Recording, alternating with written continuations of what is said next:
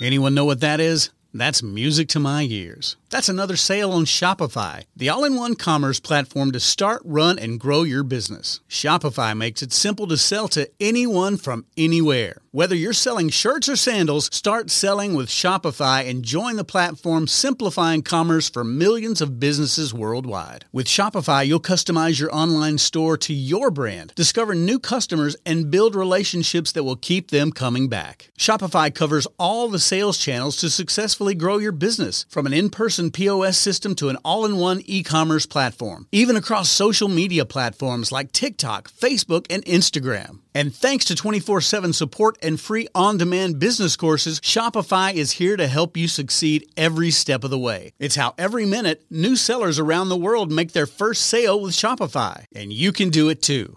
I love how Shopify makes it simple for anyone to sell their products anywhere. Whether they're ebooks or earrings, Shopify simplifies starting and running your own successful business. When you're ready to take your idea to the world, do it with Shopify, the commerce platform powering millions of businesses down the street and around the globe. Now it's your turn to try Shopify for free and start selling anywhere. So sign up for a free trial at shopify.com/C-Suite, all lowercase on C-Suite. Go to shopify.com/C-Suite, all lowercase on C-Suite to start selling online today. Shopify.com/C-Suite. You're listening to Thinking Outside the Bud, where we speak with entrepreneurs, investors, thought leaders, researchers, advocates, and policymakers who are finding new and exciting ways for cannabis to positively impact business, society, and culture. And now, here is your host, business coach, Bruce Eckfeldt. Are you a CEO looking to scale your company faster and easier? Check out Thrive Roundtable. Thrive combines a moderated peer group mastermind, expert one-on-one coaching, access to proven growth tools, and a 24/7 support community. Created by Inc. award-winning CEO and certified scaling-up business coach Bruce Eckfeldt, Thrive will help you grow your business more quickly and with less drama. For details on the program, visit eckfeldt.com/thrive. That's ECKFELDT.com/thrive. Welcome, everyone. This is Thinking Outside the Bud. I'm Bruce Eckfeldt. I'm your host. And our guest today is Ben Rosman. He is CEO and co-founder of PSI Labs out of Ann Arbor, Michigan. We're going to talk to him today a little bit about the laboratory side, the testing side of cannabis, of the market, both sort of the science side I'm curious about in terms of like, what are we testing? How do we test it? How do we test it at scale? How do we really kind of know what we're producing, what we're processing, what we're actually putting into the hands of people and into the bodies of people? And then also talk a little bit about how this is shaping up from a regulatory, from a structural point of view, how labs are playing a role in the whole development of the cannabis industry and how that's playing out. I think there's been a lot of, in a growth industry, there's a lot of complexities. There's a lot of things that kind of have to get worked out, everything from the regulatory side to actually enforcement and making these things work. And so I'm curious to see Ben's, how he's seen things play out, how their company is participating in the cannabis market and the cannabis industry. So I'm excited to have the conversation. With that, Ben, welcome to the program. Thanks so much for having me, Bruce. Really appreciate it. Let's start with background. I guess, how did you get into cannabis? Tell us about forming a PSI. What was your background before that? Give us a little of the backstory, and then we can kind of dig into the details. Sure. So I was practicing law, criminal defense, with a specialty in medical marijuana law. Mm-hmm. So in 2008, Michigan passed the MMMA, the Medical Marijuana Act. And in Michigan, it was sort of the Wild West of cannabis, where depending on how many plants you grew, if you grew one too many, depending on where you lived, it could be the difference between a felony or being within the bounds of the law, or, possibly having CPS show up at school and take your kids away. And we were seeing that kind of thing play out. So it was a really fascinating time to practice law and criminal defense and help people out. And just really interesting to see how these things played out within the state of Michigan, where, we'd see some jurisdictions like where we ultimately set up our lab in Ann Arbor, which has always had some of the most lenient laws and a stance towards cannabis going back to the early 70s. So in Ann Arbor, for example, you would have the city of Ann Arbor gave out licenses for dispensaries before there was any sort of regulatory framework to do so under the MMMA. And then in other cities, people would set up a dispensary and get raided, and again, felonies and the whole shebang. So I was doing that sort of thing, got a feel for the industry, people who are operating in it, and saw there was a need for more robust testing. There was one lab at the time. They weren't serving everyone's needs. I had a really close friend going back to middle school who was finishing up a postdoc at IU in Indiana. Mm-hmm. And we were both patients. I have epilepsy, is Crohn's disease.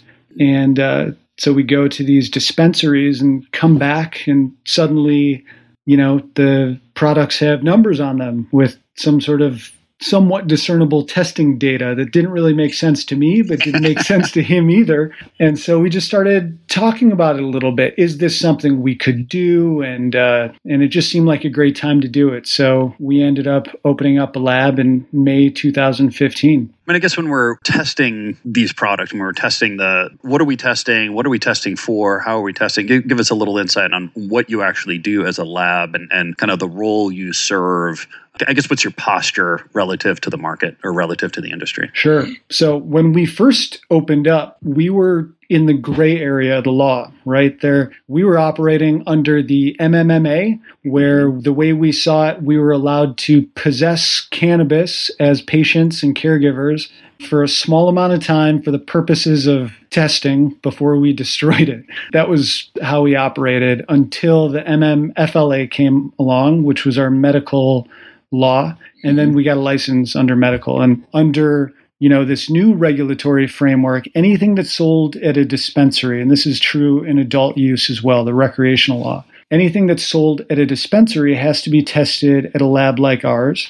And so a flower product or a concentrate product would have to be tested for something like potency, water activity, heavy metals, residual solvents for concentrates, or pesticides, microbiological contamination. If you're talking about something like an edible, you want to test it for homogeneity. Mm-hmm. If you test 10 separate doses or chocolate bars, are they going to be within 15% of each other relative? Mm-hmm. Or is one going to be 100 milligrams and another is going to be 250? So. Yeah. I'm curious on the edible side. Is this, I've got 10 different chocolate bars and I'm testing between the chocolate bars, or am I taking a chocolate bar and cutting into 10 pieces and I'm checking to make sure each piece of the chocolate bar is consistent, or both? We do both, but for homogeneity specifically, we have to do 10 separate doses. So whatever they would consider a dose. So for something like a chocolate bar, they might say one chocolate bar equals 3 doses. Uh-huh. You split it up into 3, but we need to take 10 doses for the homogeneity test.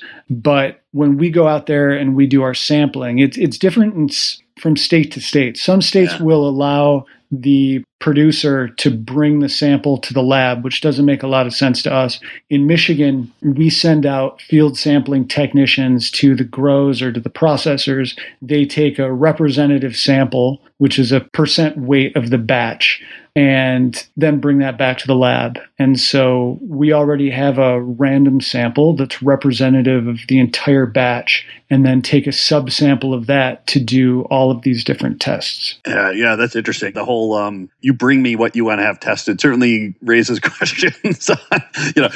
You're like the person who's supposed to be is being tested is deciding what gets tested has potentially, it's problematic at some level. And what is in terms of representative? I mean, if you've got a batch of 1,000 candy bars, like how much needs to go off to testing for the process to feel like you are in fact validating that the entire batch is, statistically accurate? Yeah, so the state has gone back and forth on that. The first time they published this testing guide, they sort of laid out a table saying if the total batch size was between, say, 500 to 1,500 total units, you would take 25 samples, let's say. And so they created some nice, easy metrics for us to go off. Then they got rid of that and basically just said take half a weight % across the board, no matter what the matrix was. what you were testing, if it was flour, concentrate, edibles. And that meant we had to sample a lot more than we needed. And no one was happy with that. So, sorry, that was 0.5% by weight of whatever the batch size is. Correct. Got it. So we ended up with way more than we needed for infused products like, edibles. It's fine for flowers. But now in this most recent iteration, we're sort of allowed to establish our own sampling protocols for infused products again. And so it's not 0.5% and we do it based on what we need plus a field duplicate in case we need to do any retests. Okay, interesting. So you take enough to be able to run the test twice. Once you do, and then once you keep in case you need to do a retest. If there's something inconclusive or there's a reason to retest it, you have material on hand. Exactly. Yeah, interesting. And I mean, I guess I'm trying to think of how to ask this. Who do you serve? I guess who's kind of your customer? That's such a great question. And we're put in this really difficult position because our client is the grower or the processor, right? Yeah. And they're paying us to do these tests, but the results of the tests sometimes will force them to lose hundreds of thousands of dollars. Yeah. And we have to give this data to the state. And the state will audit the data and make sure that it looks accurate, that sort of thing. And they're ultimately the arbiter of whether or not the data is good between the labs. And I think they're doing their best job on the data scientist point of view, and they could use more help there. But it's a really tough position when your client is paying you to provide them sometimes with results that they really don't want. And we can get, we're one of the more unpleasant parts of the job is having to have these conversations with clients where they don't want the results or they don't agree with them, or worst case scenario, former clients who have tried to put pressure on to change results or, implicit or even explicit bribery. Mm-hmm. So maintaining integrity as a safety compliance facility for some people could be really, really hard. And I think it's a problem across the country because you do see labs that are inflating potency, and there's articles that are written about it in every single news outlet that I've seen. You see labs that are giving really easy passes where things have visible mold on them are passing, at other labs. And right now we're in the process of sort of randomly buying things off dispensary shelves that are tested at labs using this one method that we know is not scientifically valid, that other states have outright banned. But it gives an easy pass for total yeast and mold, even though on another state-approved method, the one that we use, it'll be astronomical fail. Yeah. And so this is another problem. It's been written up in the Boston Globe, for example, where labs are clashing, saying, you should not be using this method. Yeah. And what is a grower supposed to do when they say, the state has allowed a lab to use this method, and the lab is going to pass me every single time? Of course I'm going to go there. It incentivizes lab shopping, but also bad science, and it puts moldy product on the shelves. So, well, it's interesting because I mean, from my point of view, you're stuck between three things. I mean, there's your kind of client, the person that's paying you, like the grower or the processor, right? You've got the state, which you're kind of using their approved kind of testing procedures. You're kind of compliance, like you're helping enforce state compliance. But then you've got kind of consumer health and welfare, where it's like the situation you talk about. It's like, well, I'm passing the state bar because I'm using what they've said is a reasonable way to test. I'm passing my client's bar, and then I'm giving them a lab result which they need to go to market. But in the end, I'm failing the general public, the consumer, because in the end, the product is going onto the shelf that has risks associated with it. So it's a real kind of conundrum I see labs in this process. It's a huge conundrum. And for us, we're failing more flour than other labs that are using this method. Yeah. It's qPCR method. And so we're losing a lot of clients that grow, which is not a surprise because they're moving to labs that use qPCR. I started this coalition back in 2018 of all of the labs that were around at the time. It's called MICEL, Michigan Coalition of Independent Cannabis Testing Labs. It's a very wordy, that's why we just go by MICEL. Yeah. But so right now there's 11 labs in it. 7 of the labs are against this qPCR method or use it. And so they're very much for it. And the state says it's a business decision. But the state puts us in this position where they have validated both methods, which are diametrically opposed, because we can pick something up off the shelves that is 100 to 300 times over the action limit with visible mold that fails in our lab, but passed at one of these other labs. And it's the patients or just general consumers who are suffering. And we definitely didn't get into this business to put, garbage on the shelves. Yeah. Well, and I'll say you even got a fourth party, which is your investors. You have to run a profitable business too. So it's really a dynamic. And I guess so I get that, there's kind of the technical side of it, right? Which is how do I, procure the sample? How do I process the sample? How do I, what are my father was director of clinical chemistry at the University of Minnesota. So, the whole standardized testing, how do I know from test to test to test that my results are comparable, right? That I've standardizing my testing procedures enough that I know I'm not going to have procedural variances, and so that I can reliably test these between batches, between labs, different times, different days. And then there's the kind of, how do I report this back to the parties involved in such a way that it's going to be meaningful and useful and they can actually take actionable results for it. And then there's the sort of business side of how do you create a profitable business around that? I guess from your point of view, what has been the harder part or the more challenging part of the independent laboratory testing business side? Is it the science side? Is it the business side? Is it both? No, the science side is great. I mean, we have, my partner has a PhD. He's been one of the smartest people I've known since we were 12 years old or something when I met him. And we've got 3 PhDs, 4 folks with masters of science working in the lab. We've always been very academically minded and taken that sort of approach in the lab, sometimes to our detriment, again, because we would sacrifice some short-term business in the interest of sort of raising the overall bar of the cannabis testing industry in Michigan, at the very least, if not nationwide. So the challenge then is just things that are going on in the industry. Part of it is this cycle of unrealistic expectations. For example, just an average consumer, based on this history of testing and either bad practices in the testing industry or incompetence or negligence, thinks that an average flower is going to test at 20% potency. And that's because dispensaries, that's like the bare minimum that they're going to buy a flower at. And so the growers are putting pressure on labs to boost the potency. And so that's been happening, and that's more and more prevalent. And so you see potency go up, and that's not necessarily because potency is going up. It's because labs are inflating data. Yeah. There was a really great study done by the chief data scientist at Leafly showing that exact sort of data inflation in the state of Washington. And we're working with Leafly on that same sort of thing, where they vet all of your data for over a year to see if you're a lab basically that inflates data or not.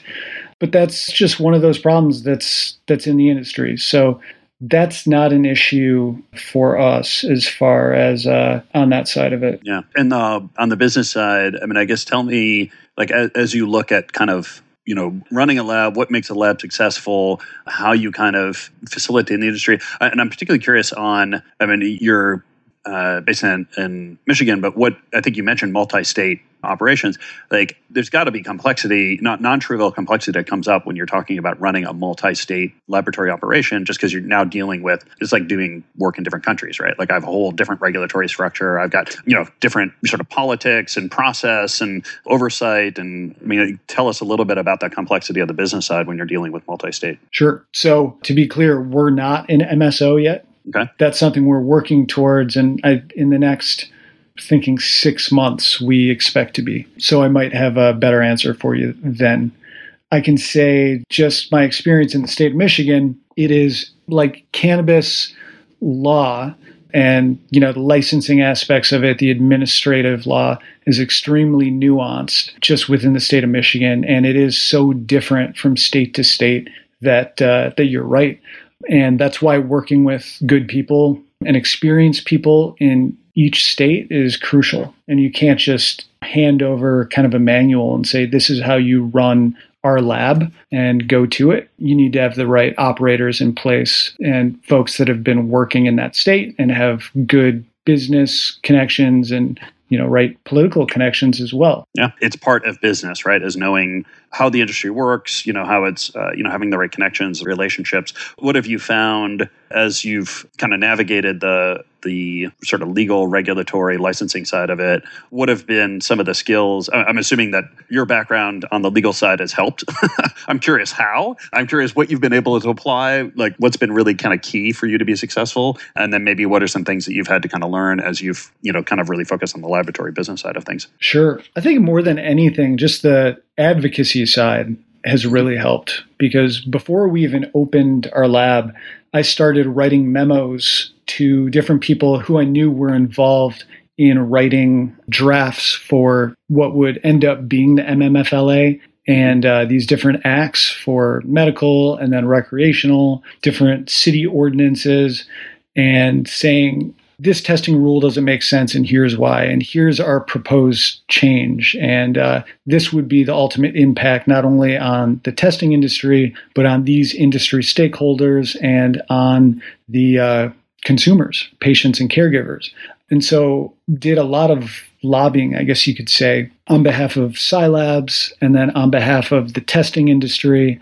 And then ultimately, like I said, I created this testing lab coalition so we could lobby with a unified voice. But all of that work sort of got me, more comfortable speaking with folks who were doing the work on behalf of the state government. So for us, it's MRA. Those are the people who are running the show in Lansing. Mm-hmm. And interact a lot with them and have a really good working relationship with them. But, we feel very comfortable advising them or, making suggestions for different changes or promulgating new rules altogether. And that's something we've been doing since 2014 now. Yeah. On the business side, I'm curious, as things have grown, as you've kind of built out the capabilities, what have been kind of the bottlenecks for you? Is it, technical talent, equipment, materials, space? I mean, where I find every business has kind of choke points, in terms of things that become challenging as they grow and as they kind of develop. Where have been some of the things that you've had to kind of figure out how to overcome some challenges? So space was a big one, and that sort of happened a couple different times. Right now we're in our third location. Not that we have three, but we've moved 2 times, and we just grew out of each place that we're in. And now we're growing out of this spot, and so we're going to move to a significantly larger location where we started in a 3,000 square foot facility. Now we're in one that's 6,300 square feet, and we're moving to one that's just about 30,000 square feet. And what's driving the space need? Is this the volume? Is this the type of testing? Where have the space needs come from? Yeah, it's the volume, and it's our staff size. We have 35 people now. In the next 3-4 months, I'll be hiring like at least 7 to 10 more employees. Mm-hmm. And we don't have room for anyone. Yeah. So we have different shifts. We have a morning and an afternoon shift, and we had to do that for COVID anyways, but we just don't have anywhere to put folks. So that was one of the bottlenecks for sure. Another one is instrumentation. We have redundancies on each one of our instruments, but we want to get a third instrument and then ultimately a fourth instrument, which is what we're going to do when we move to our new space. But we don't have anywhere to put them in our space right now. Yeah. I can imagine the business is fairly capital intensive. What's been your experience in terms of either equity or debt financing and finding the capital to invest in these, hire people and invest in the equipment and do the space build outs?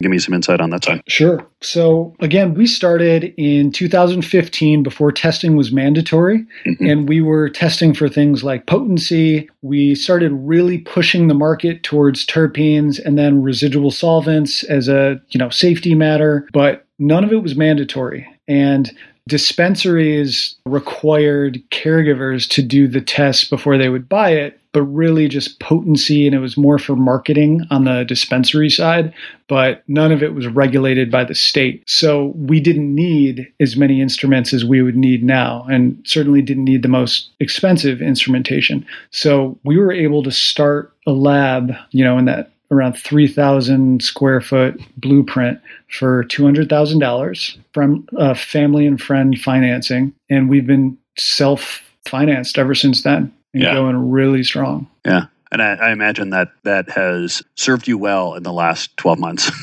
as kind of the valuations and, the markets, the debt and equity markets have been somewhat tumultuous for cannabis companies. Yep. It's been great. We got in at the right time, and we've just sort of taken on more instrumentation as we've needed it and done it very methodically, piecemeal, and it's served us well. I'm curious, as this industry matures and you compare yourselves to other industries, I mean, pharmaceuticals have been doing this kind of laboratory testing on consumer ingestible products, for decades. I mean, are there things you're learning or comparing, borrowing, or is just such a different industry at such a different scale right now that this stuff is just apples and oranges? Or how, I guess, tell me about how you're kind of comparing or seeing yourselves related to pharmaceutical process. I think one of the major differences is a lot of these industries specialize in certain areas. So you'll have an environmental testing lab, and that's all inorganic testing, or a chemical testing lab that does the chemical organic testing, or a biological testing lab that does the biological. We have to do everything all at once on the same product within the same lab. And that's more unusual. So it's, some hardcore quality control safety testing for these products. And do you see, if you kind of look out at the future of the cannabis industry in terms of testing, will it bifurcate like that? Or do you see that kind of playing out? Or do you see this as, cannabis is just because of the way the industry works, the way the procedures works, the kind of operational supply chain, it's always going to be an integrated testing facility? Well, some states, including Michigan, you can, for example, if we didn't have a ICP-MS where we do our metals testing, we could just outsource that aspect of the testing to another lab. And plenty of labs have outsourced that to us. And if we developed a great relationship with a lab that we trust, we could, if one of our instruments went down, we could do that for a while. Or if a new lab came up and they decided they didn't want the headache of one aspect of testing, they could just do away with that altogether. I know in Oregon, I think a separate license altogether is for field sampling, whereas in Michigan, you get your license for being a lab, and that includes sampling. But so in Oregon, you can have a separate lab do the sampling for you and then bring it to your lab, which seems a little unusual, but that's how they do it. So, but here in Michigan, as the market grows, I could see a lab just outsource all certain types of testing to one lab and just choose how they kind of plan out their business. But for us, it's been working thus far. We've hired really great people for their specific departments. We have a microbiological department head and our mass spec department heads, and people who are great at what they do. But and that's served us really well. Yeah. So I'm curious if I give you a magic wand and you could change, one or two things about the way the industry works right now, whether it's kind of on the business side or the regulatory side, what are things that you would love to just magically change, and how would you change them?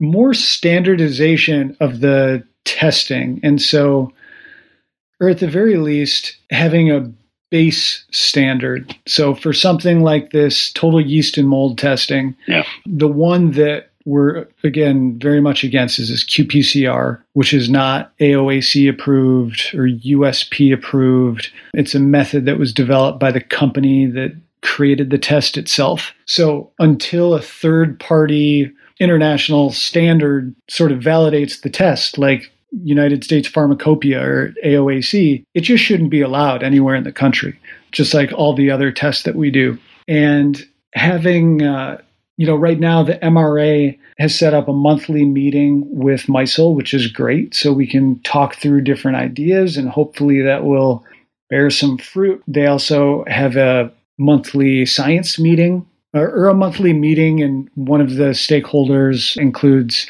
2 representatives of safety compliance facilities. But for us, one thing that we've been pushing for a while is involving the Department of Agriculture, the MDARD, to be kind of like a tiebreaker lab. So when MRA doesn't have to listen to us complaining or griping about certain things, they can say, well, let's send it to MDARD and see what they think. They've been testing pesticides for however many years now, or they've been doing microbiological testing for however long, and they can be our tiebreaker. They're already equipped to do this, as opposed to MRA, which is more set up for enforcement. So bringing more scientists on board and having more of a collaborative relationship to talk about what really makes sense for the industry and what doesn't. And, and waving a magic wand and helping people understand that potency isn't everything.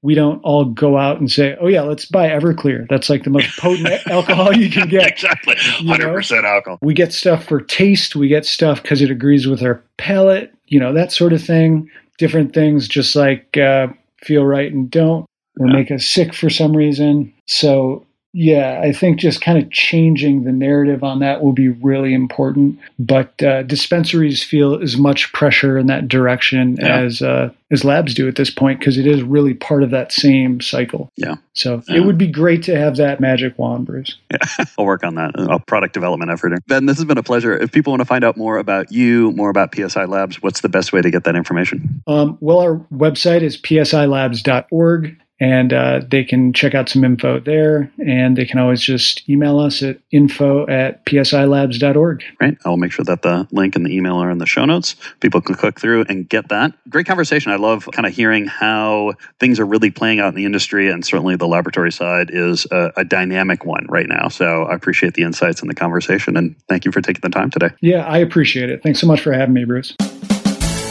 You've been listening to Thinking Outside the Bud with business coach Bruce Eckfeldt. To find a full list of podcast episodes, download the tools and worksheets, and access other great content, visit the website at thinkingoutsidethebud.com. And don't forget to sign up for the free newsletter at thinkingoutsidethebud.com/newsletter.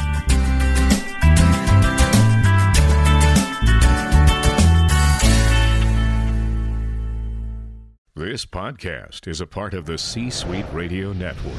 For more top business podcasts, visit c-suiteradio.com.